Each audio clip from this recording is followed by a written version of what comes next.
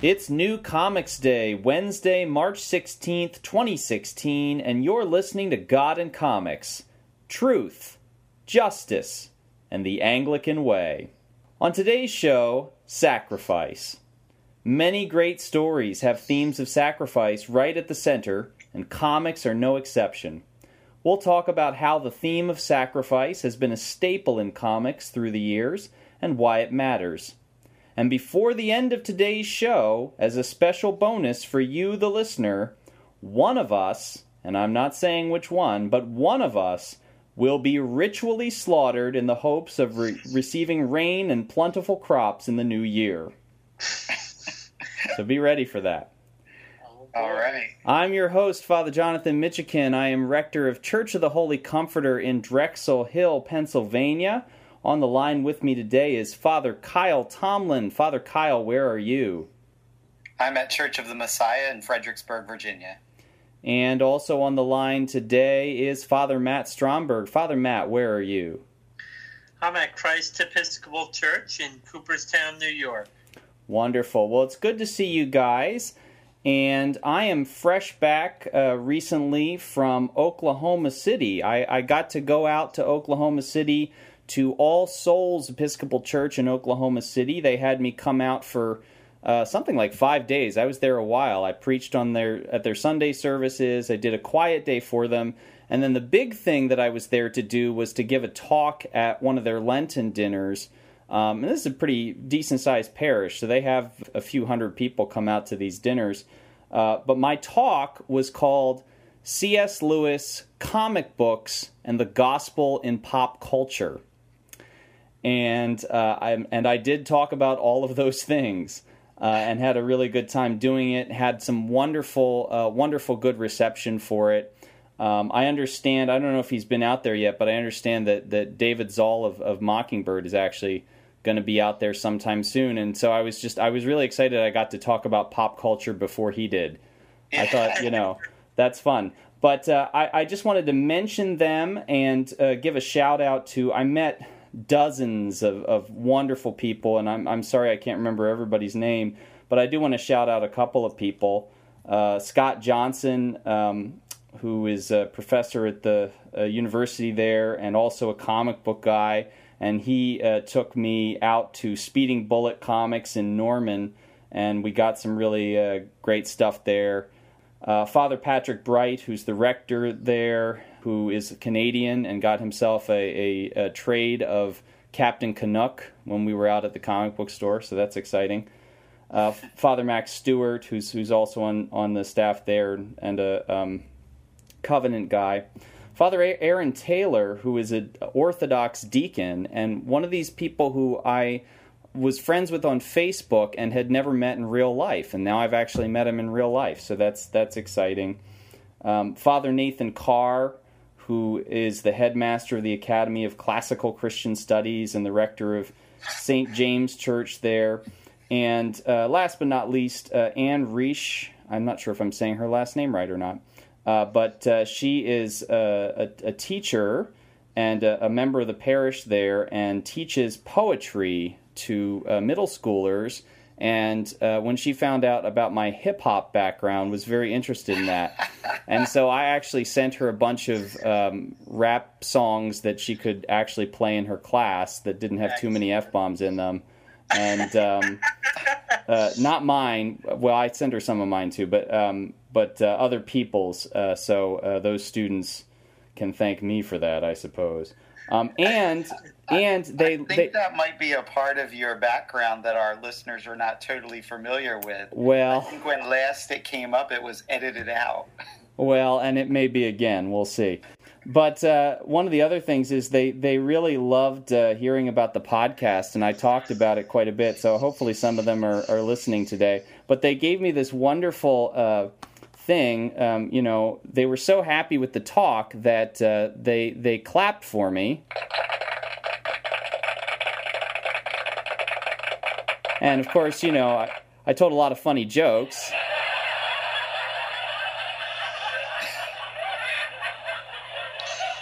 Anyhow, this machine here can do all sorts of things, and we're upgrading now to canned laughter and clapping, like a sitcom from the 1980s. It's true. What? It's actually a guy back there, like from the police academy. He's doing all those sound effects. That's right. That's right. He is with us. Just with his hands in his mouth. He is with us today. So, with no further delay, let's go to our recommendation today. And what's our recommendation today, Father Kyle? Our recommendation today is an oldie but a goodie. In keeping with our theme of sacrifice, our recommendation is the original 18-issue run of Silver Surfer that was done by Stan Lee and John Buscema. Silver Surfer, for anybody who missed that. Sorry, I'm going to put this away now. It tells the story of the character of the Silver Surfer after his initial multi-issue run in the Fantastic Four comics. In the Fantastic Four comics, Silver Surfer was something of an Old Testament prophet kind of a character. He lived on a planet that was about to be eaten by the world eater Galactus, and in an effort to prevent Galactus from eating his home planet and in particular killing off the love of his life, Shalla-Bal, he makes a deal to become the herald of Galactus. So he has to be the scout that goes out and finds planets that are worthy of devouring. And through much of the time that he spent in the Fantastic Four comics, he acts as this, prophet of doom and gloom, if you will, who goes and announces the coming of this god who will eat them up. He betrays Galactus towards the end of that run after encountering human beings on Earth. He decides that he has some compassion for them and wants to help them and spare them. And so he, as a punishment from Galactus, is sent to Earth, and a barrier is put over the Earth, and he is not allowed to escape the Earth. So in the 18-issue run of Silver Surfer, he has to spend his time on Earth and is looking in many ways to try to save the human race. And so he moves from being an Old Testament prophet type figure to a Christ-like figure, although that said, a slightly heretical type of Christ-like figure, more in keeping with the Gnostic view of things, perhaps. It's a very, very well-written story, as most of Stan Lee's stuff was, and Silver Surfer was an extremely close-to-the-heart character for Stan Lee.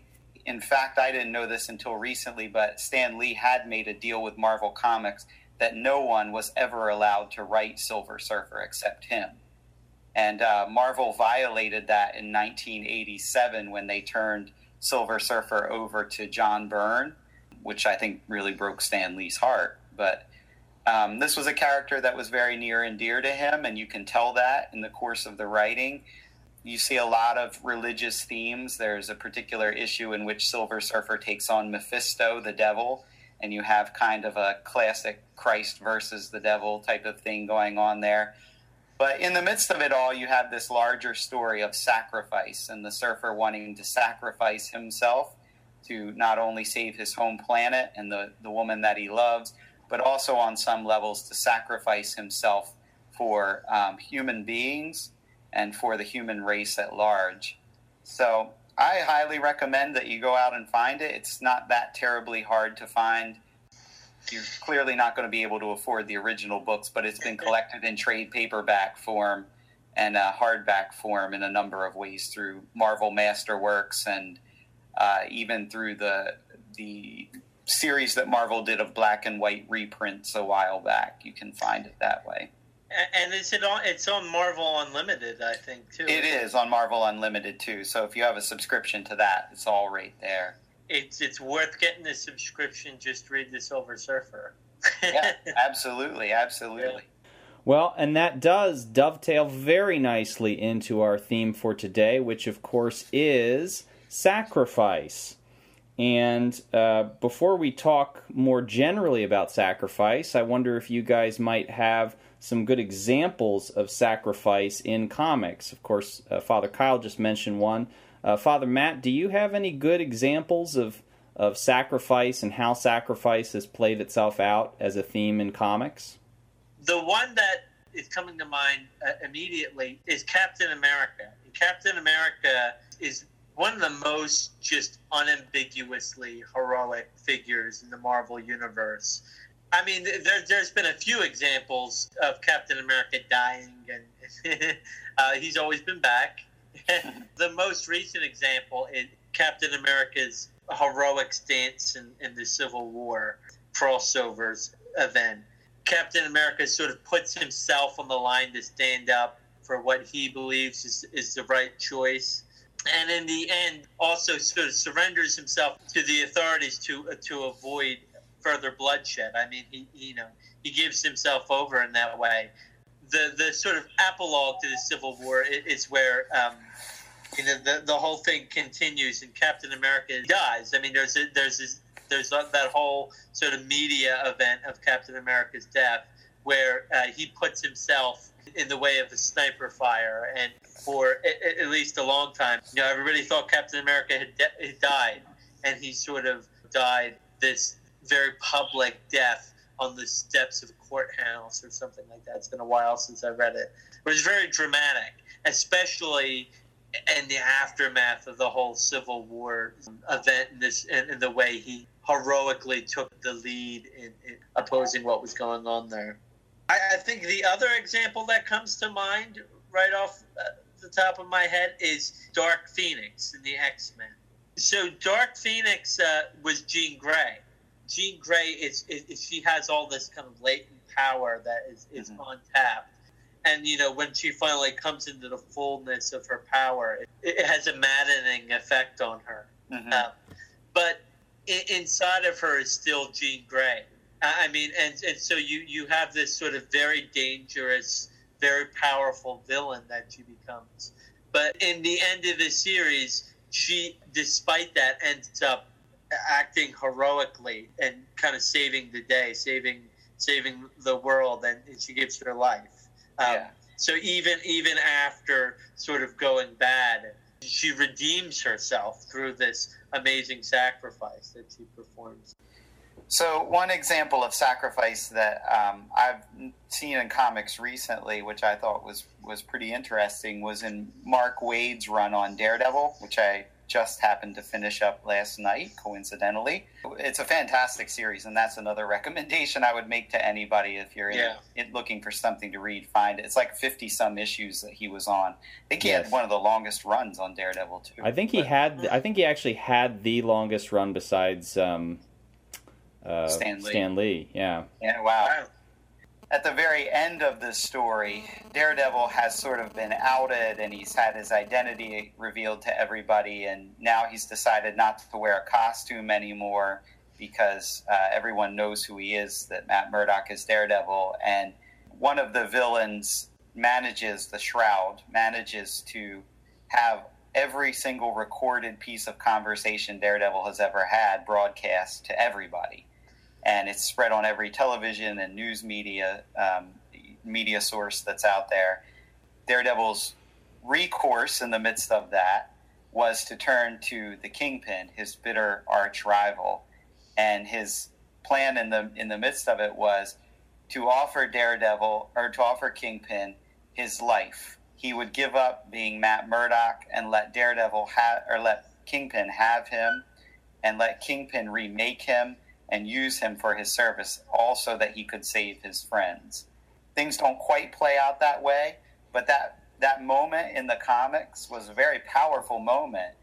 Clearly we're drawing to the end of the series, and you see Daredevil willing to sacrifice everything that he is simply so that he can save Foggy Nelson and his girlfriend, Kirsten McDuffie.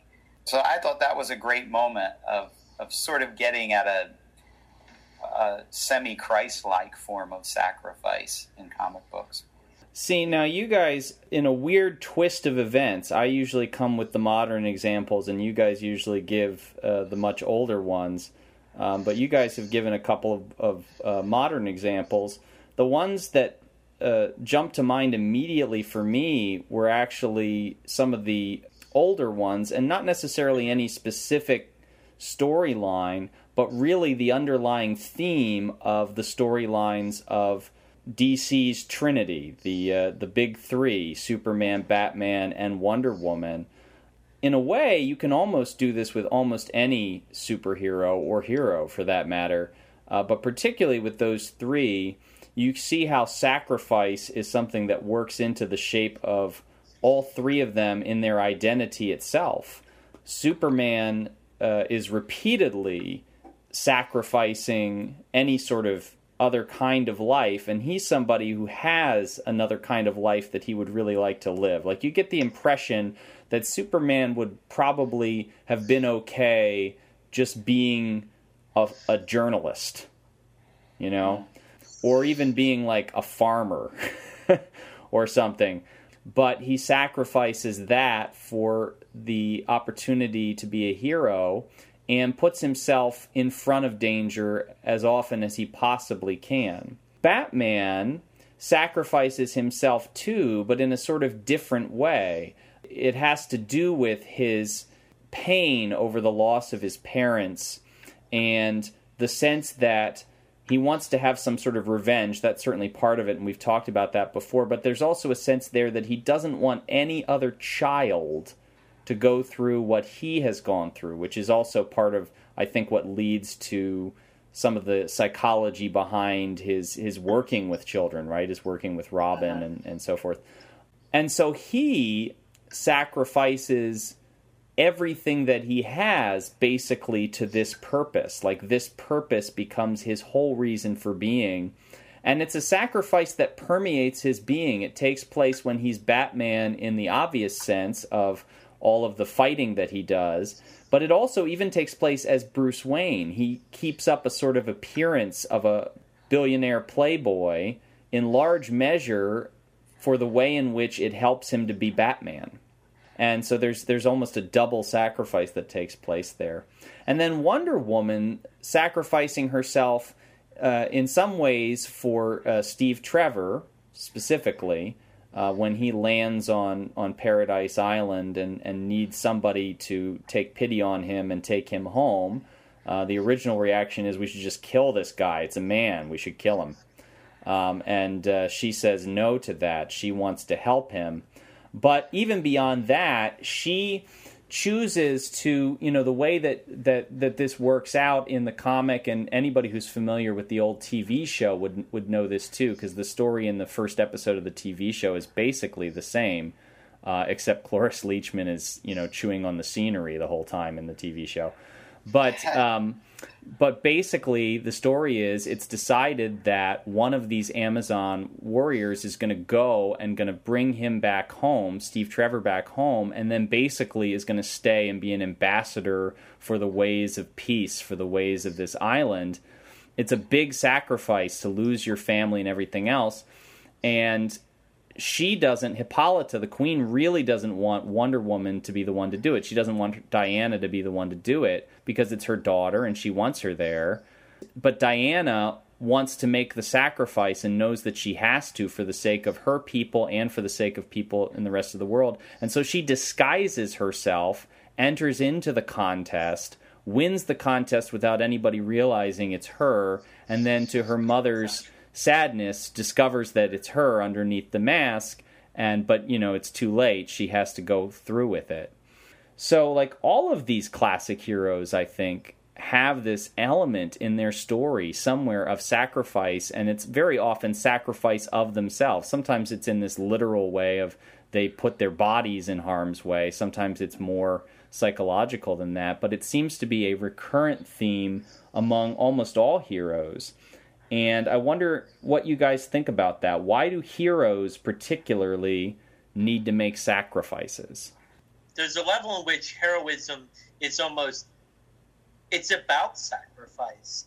A hero is someone who is willing, at least potentially, to lay down their life for someone else. It's someone who puts themselves in harm's way. Who makes the difficult decisions, who accepts the consequences, who's virtuous even to the detriment of their reputation or their own advantage. All of these things are what we typically consider heroic. I think it's part of our it's part of our makeup as human beings to look up to heroes and to long for heroes, because I think we all are sort of aware of our own vulnerability, of our own moral weakness. And so whether we articulate it or not, we long for a savior. We long for a heroic person who will put himself between us and the evil in the world, who will rescue us from the hopeless situations we find ourselves in. You know, in ancient times, you know, they created mythologies. They made these larger-than-life, heroic human figures or gods or whatever. Today, I mean, it sort of plays out in pop culture. I mean, and comic books are, of course, a very, you know, rich place for the flowering of this sort of mythological, you know, imagination. I think all of this deep longing, I think, ultimately is about our longing for Christ. You know, you talked about C.S. Lewis, what Lewis called the good dreams that have been sort of in every culture. You know, the good dream of the heroic individual who is willing to sacrifice himself for the sake of others. I mean, these are all sort of, you know, Christ images, you know, at the heart of the, you know, of our human longing and our storytelling. Yeah, I think you're right. I think that, you know, the idea of heroism is based in the idea that there are such things as good and evil, and we are abundantly aware that there is evil around us all the time, and that's where our source of longing comes from, is to be free of the evil that is around us.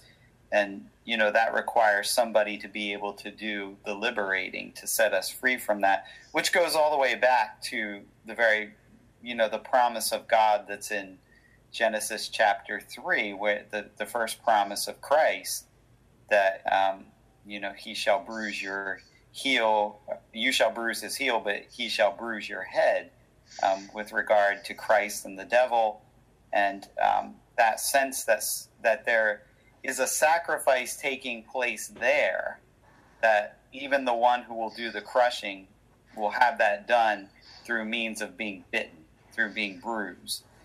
And, you know, that obviously that's the salvation history that gets played out throughout the entire Scripture, is that there's repeats of that promise of God that keep echoing in various types through the Old Testament figures of one who will come to sacrifice himself to save us. And that just repeats over and over and over again until we see its fulfillment in Jesus. And I think, you know, that echoes throughout the whole of creation, as you rightly pointed out, Father Matt. There is something that has spread, you know, even in the midst of non-Christian religions. There's still an element of that lingers in there. There's the echo of that very first promise that was spoken in the garden that hangs in there. And I think that tends to inform our view of heroes and heroism, and what it is to be one to set one free. I also think that there's a little bit of a deeper aspect to it. There's a gentleman named George Otis who wrote a book called The Twilight Labyrinth a while back, who's a Baptist pastor. And in the book, he had made a case, following off of some of the writings of the Church Fathers and some of the Reformers, that when we were first created, we had abilities that were far beyond what we have right now. And I always wonder, you know, and that we lost them in the fall, and that's what it means when Adam and Eve found themselves naked. They no longer were clothed in the way that they once were. And so he makes the argument that there's something deep in our psychology that knows we once were that. And this is the idea of where superheroes in particular come from, because if you follow all across different cultures, the idea of a Superman is present in almost every society that exists. And so I just happen to wonder whether there's sort of a blending of that with the promise of Christ that echoes throughout our creation.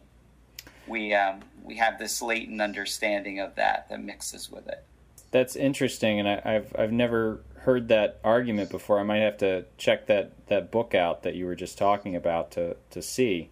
I'm actually thinking, and going a little off of what you said there, Father Kyle, that the deep need that we have for a hero itself is certainly related to our realization that there is both good and evil in the world, and that we want to be freed from evil and protected from evil.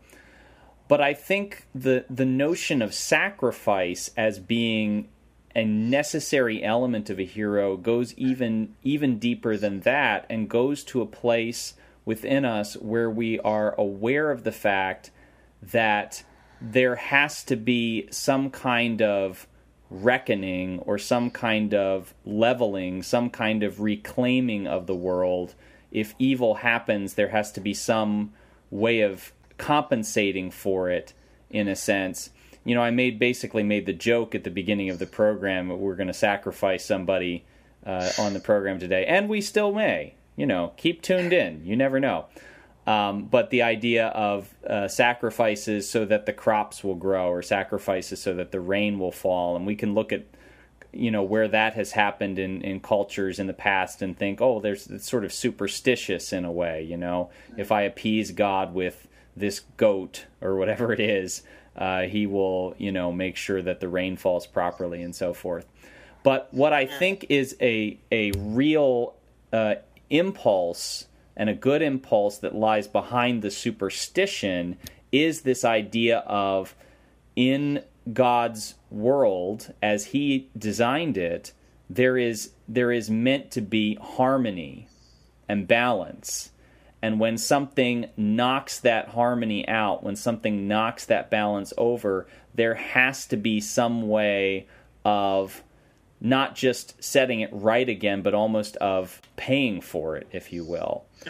And so there is this element that our heroes need to bleed a little bit, right? Like, we wouldn't like the movie if the hero goes up against the bad guy, knocks him out in one punch, and goes and has a celebratory beer and goes home, right? We want to see him get bloodied up a little bit before he comes back and beats the bad guy. Why is that? You know, I think there's that element to it. Like, we think there has to be some kind of reckoning there. You guys think? I don't know. Well, I mean, I kind of want to back up to a little bit to what you were saying about sacrifice, setting things right. There's an atonement, you know, that happens through sacrifice. I mean, to use the example that I mentioned earlier, Phoenix, Jean Grey, her sacrifice ends up sort of being redemptive. For her, it's ennobling.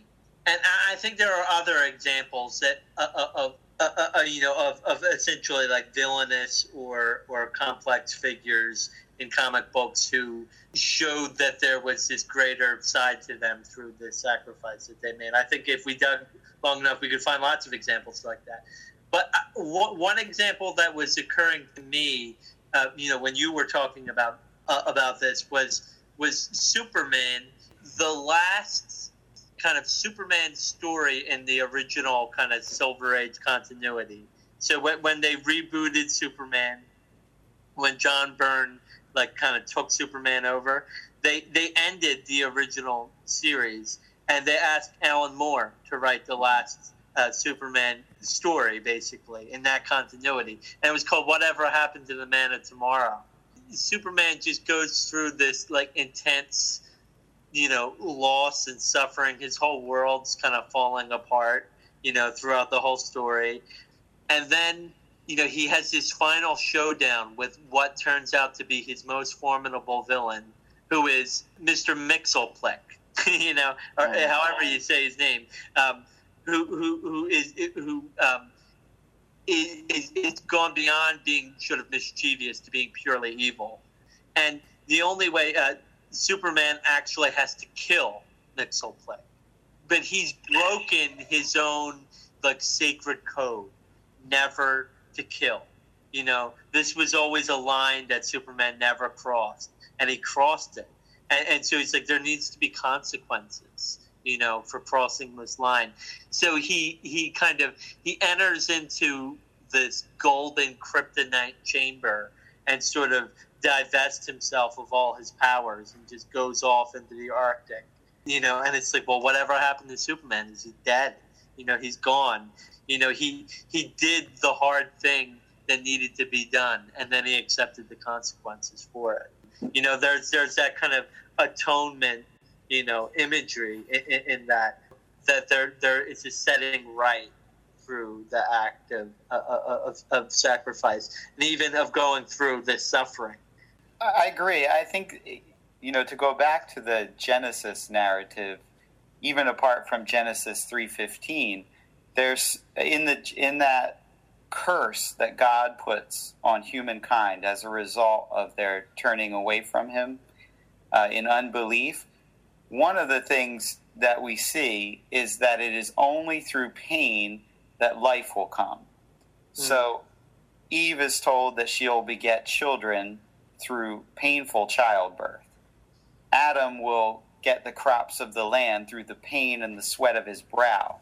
So there's something in the curse that has been laid on humankind that indicates that life can only come through suffering. Life can only come through some pain, which again points to, the one big act of Christ, which is the redemptive act of his, atoning sacrifice for us. But I think to answer Father Jonathan's question, even there at that origin of creation, we start to see that element that it's only through sacrifice, through something getting bloody, through something being hard, that life can actually come, that liberation can come.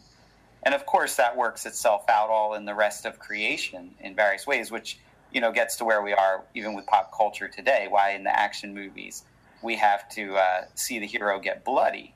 There's still something worked into the DNA of our very fabric that recognizes it's only through pain that can really take place. Yeah, and I think also it's sort of a vicarious way in which we identify with the hero, right? So the hero is sort of face to face with the struggle that we all feel, and he perseveres through it and he overcomes. And we could all kind of vicariously participate in his victory, because we've identified with him in his sorrow and his right. struggle. Are there any examples that you guys can think of whether it's superheroes or other kinds of heroes that would be a hero where there wasn't sacrifice? Does that even exist? Nothing comes to my mind right now. No. I mean, all the examples of what we count as heroism in this world tend to have a form of sacrifice. I mean, even if you look at the secular, so how do we define in the secular world what a hero is? If we rely on the media's interpretation of what a hero is the police officers who run into the World Trade Center, of course, on September 11th. It's the firefighters who lay down their life to rescue somebody from, burning building. And on the list goes. It's always somebody. It's the guy that tackles the crook in the drugstore holdup, who puts his life on the line that way. And it's always sacrifice for others for which somebody does not gain anything. So, we can talk about how all of life requires some kind of pain. Like, I might have to go through some pain to get what I ultimately want. But that's not necessarily what we're going to call a hero. We're going to call a hero the person who sacrifices and does that pain, and they don't get anything out of it other than the safety of this other person or the well-being of this other person. I thought of a really sweet example. I'm in the midst of reading Volume 4 of Superman Batman, the New 52 Superman Batman. And so don't tell me what happens, because I haven't gotten through it yet. But he's facing, in the beginning of that story, this unseen threat, Superman is, of somebody who really doesn't like him and who's basically just killing anybody who is associated with him in any way. And this guy is shot and killed while wearing a Superman costume, just a regular guy who goes to entertain sick children wearing a Superman costume. And he's shot out of nowhere, and he looks down at his costume, and he says, and the kids say, "Are you okay?" And he says, "Oh, I think I got a little ketchup on my costume. I'm just going to go take care of it." Goes out in the other room, collapses, and dies. And somewhere close by to that, I think it's Lois Lane who's talking to Batman. But anyway, somebody is reporting this incident, and they say, "Well, why did he do that?" And he said, "Because they didn't want to scare the children, because he was a hero." So the ordinary guy knew that the children would suffer from having to see this, probably cost his life because he didn't call out sooner. He would rather go in the other room. Wow. Yeah. Hey, do you remember the scene in the Captain America movie, the first one, where they're trying to find a candidate for the super serum, you know? And they're like, well, who is it going to be? You know, all these soldiers, and they're all these big strapping soldiers, sort of, you know, some David imagery there. And of course, there's little Steve Rogers, and Tommy Lee Jones is like, well, I'll show you who. And he takes it like a grenade, like I guess it's a dud, and he pulls the pin out of it, and he throws it and says, "Grenade!" And everybody scatters. But here, Steve Rogers like jumps on top of it, shields it with his own body, and you know, and he's like, "Was that a test?" You know, and, you know, he was ready to take the blast, you know, for everybody, and he sort of looks at him like, "Isn't it obvious?" You know, he's like, "Well, he's still, you know, too skinny or whatever." But you know, there's that example. I remember Ash Wednesday a few years ago, I think it was, where I preached about Jesus and made the example of the guy who throws himself on the grenade. Like that's essentially what Jesus is doing by going to the cross for us. Yeah, I've used a similar one that the Mack truck is bearing down on you, and Christ pushes you out of the way. Mm-hmm. Takes it on himself. That's right. Just one last question before we move off of this topic, which we could probably talk about forever. It's such a rich topic. But it is Lent. We have just a couple of weeks here left before Easter. And Lent is a season that is filled with sacrifice, right? We're focused on the sacrifice of Christ, and we're also engaged in sacrifice ourselves through fasting and through almsgiving and prayer and confession and all these other types of things. How might all of this that we're talking about in terms of sacrifice and heroism, how might it relate to those of us who are Christians who are keeping the Lenten fast? On the last Sunday of Epiphany this year, it was right after we did our episode on sidekicks. And it was also happened to be our acolyte commissioning, and so and the text was the Transfiguration, you know. So all these sort of things swirling together in my mind, I kind of was thinking about sidekicks in discipleship, and thinking how like the sidekick is sort of like the disciple. He's imitating, he's trying to become like his master, his Lord, his rabbi, and we long for that beauty that was shown to us, you know, in the Transfiguration, the glory of Christ. It's meant to be our glory. You know, we are supposed to shine with that same glory, to be transfigured with that same sort of, you know, heroic virtue and holiness. And the way in which we get there is by going down the mountain with our Lord and following him in his path to the cross.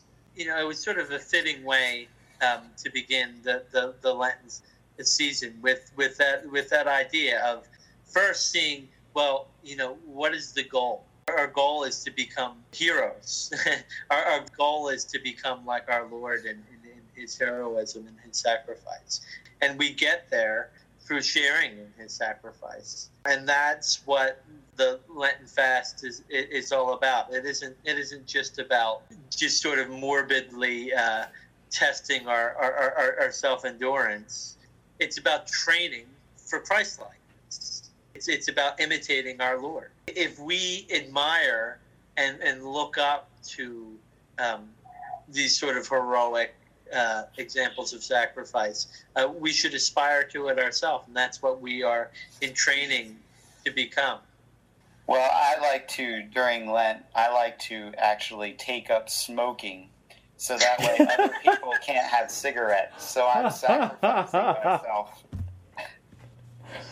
It's very noble of you, Father Kyle. You're quite a hero. My Lenten discipline. Yeah. Kids, don't smoke like Father Kyle does. But do listen to God in Comics, because other than the occasional piece of bad advice like that, it is, in fact, good for your health. And we hope that you've enjoyed this conversation. There's a lot more that I'm sure you could say about it, we could say about it, and I hope that you will say about it. Please come, if you are not fasting from social media, please come and join us on the social media. Hit us up on Facebook, if you will, facebook.com/GodandComics, or you can tweet at us. We are on Twitter. We are at God and Comics. And we would love to continue the discussion with you there. But for right now, we're going to have to sacrifice that and move on to our last topic, this or that. This or that, this or that. Come on, everybody, let's this or that. Batman or Iron Man, this or that. Spider-Man or Superman, this or that. This or that, this or that. Come on, everybody, let's this or that. Huh? Yeah, I should bring back the drum roll for this or that, right? Yeah. Here we go. Yeah. It gets better and better, doesn't it? Okay. Who should go first today? Any volunteers? Is this the sacrifice part? That's right, yes. That's right. Who's going to jump on the grenade? Who would like to jump on the grenade of my questions? I will. Oh, Father Matt. Like that. Well, you're a hero, and You are a hero. You're probably going to be able to get there a lot faster than Father Kyle, since he'll be wheezing from all of the smoking he's been doing. So, all right. Father Matt, first one goes to you. We're just going to get this out of the way early. A 57 Chevy or a slightly nicer 57 Chevy?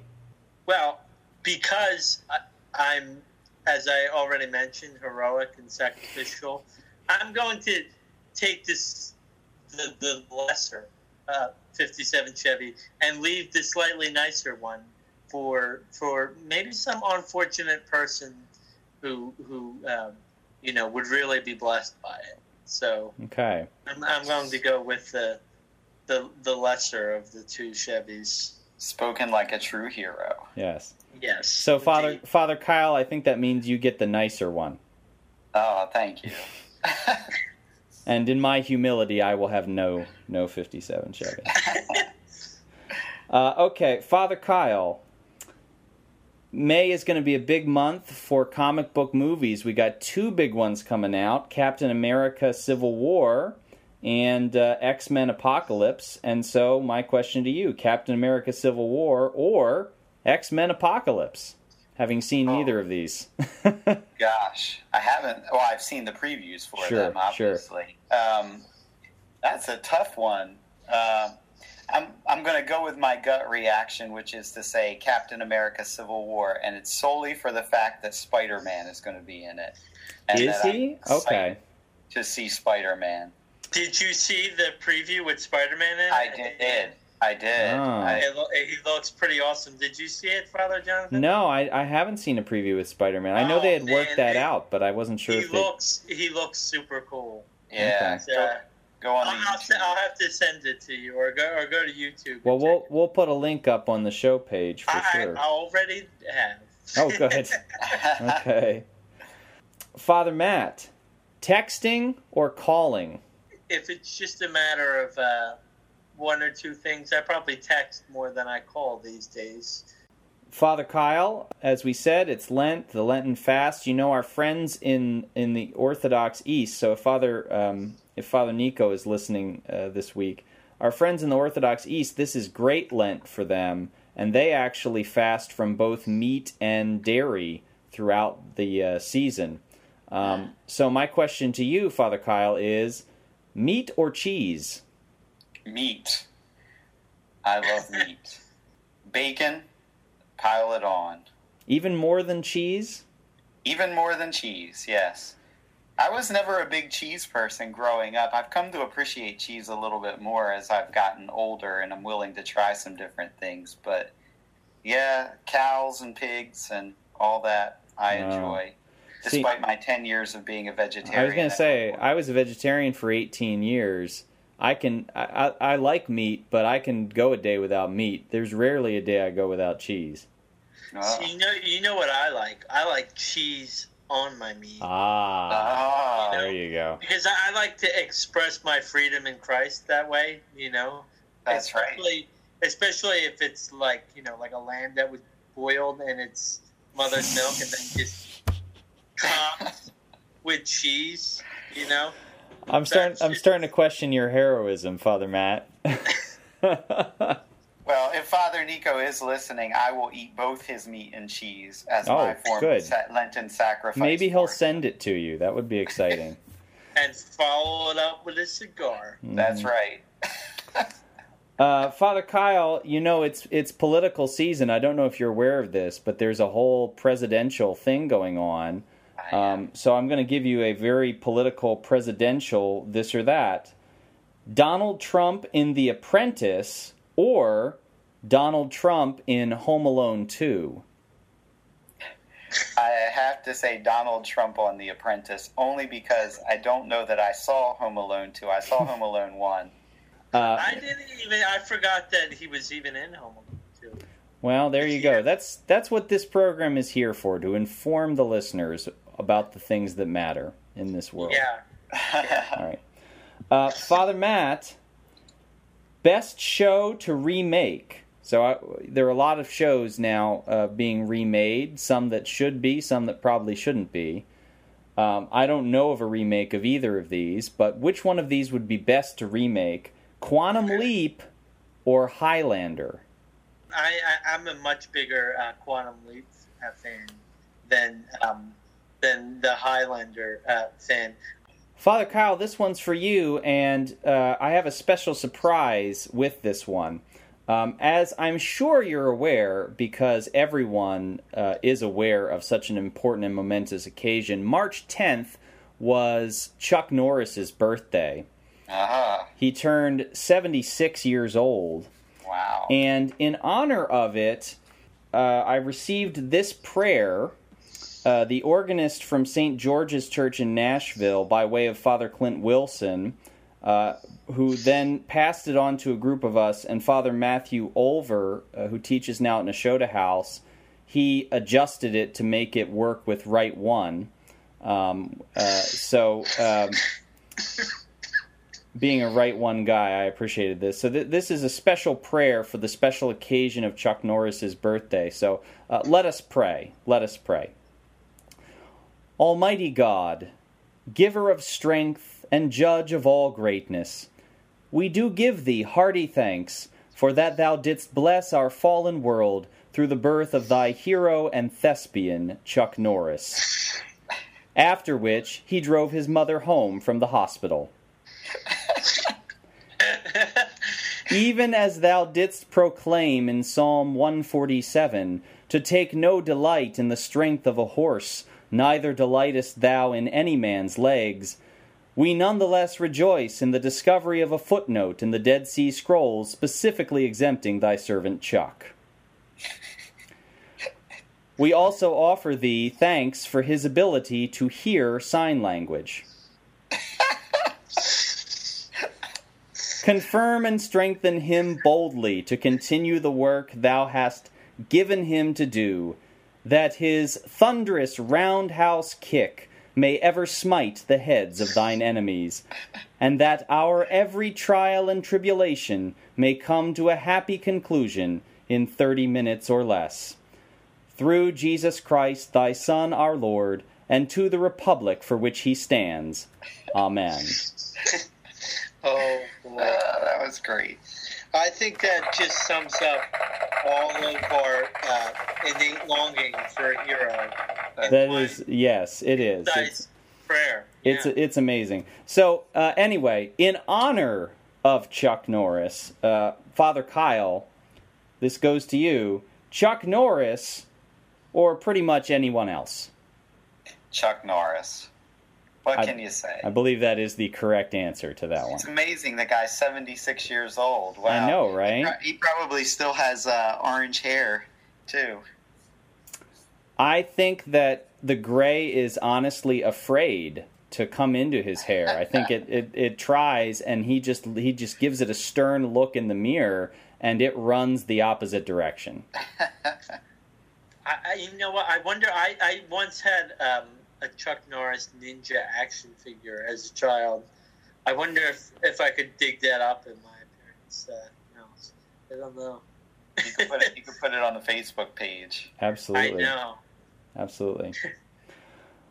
Father Matt, this one is for you. A little anticlimactic after that last one, I'm afraid, but this one is for you. Easter Monday or Boxing Day? Boxing Day.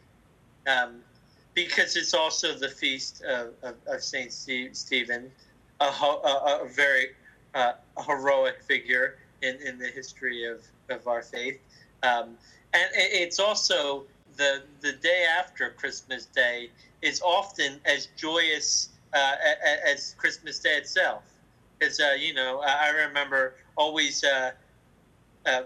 after celebrating Christmas with my immediate family, then we'd go off and we'd visit aunts and uncles and everything the day after, and it's still a day to visit friends and family.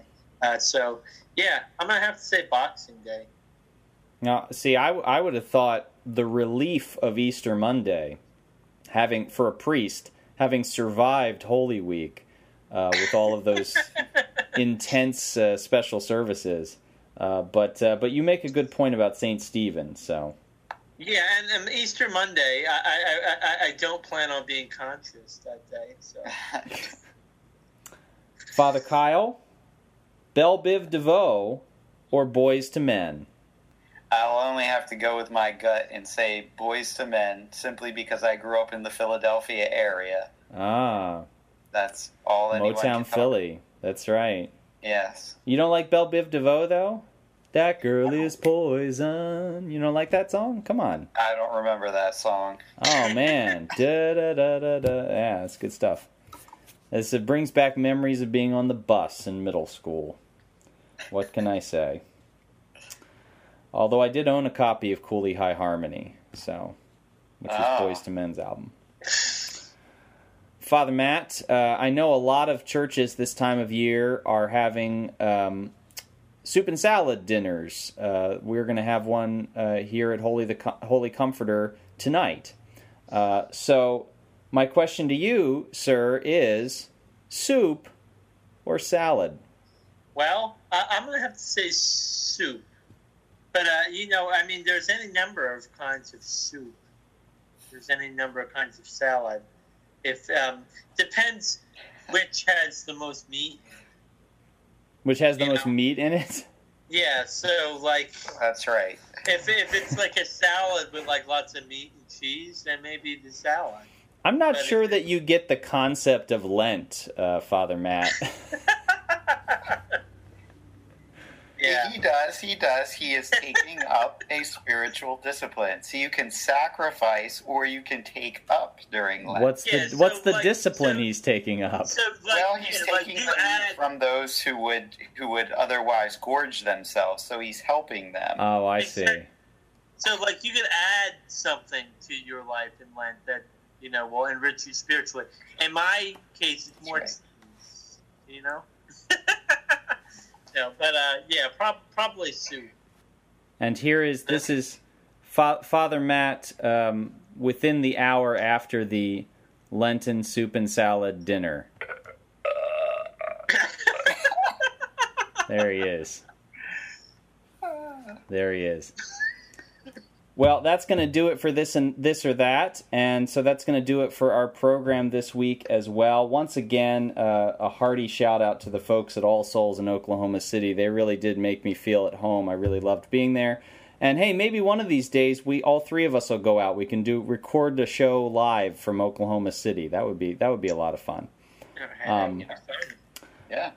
If you want to hear the program again, you can reach us through our website, godandcomics.com. Check out the show page. In addition to putting the show up there, we also have lots of links to many of the rad things that we talked about in the course of the program. So definitely be sure to check that out. You can also subscribe to God and Comics through iTunes, and while you're there on iTunes, if you wouldn't mind giving us a rating and a review, we would greatly appreciate it.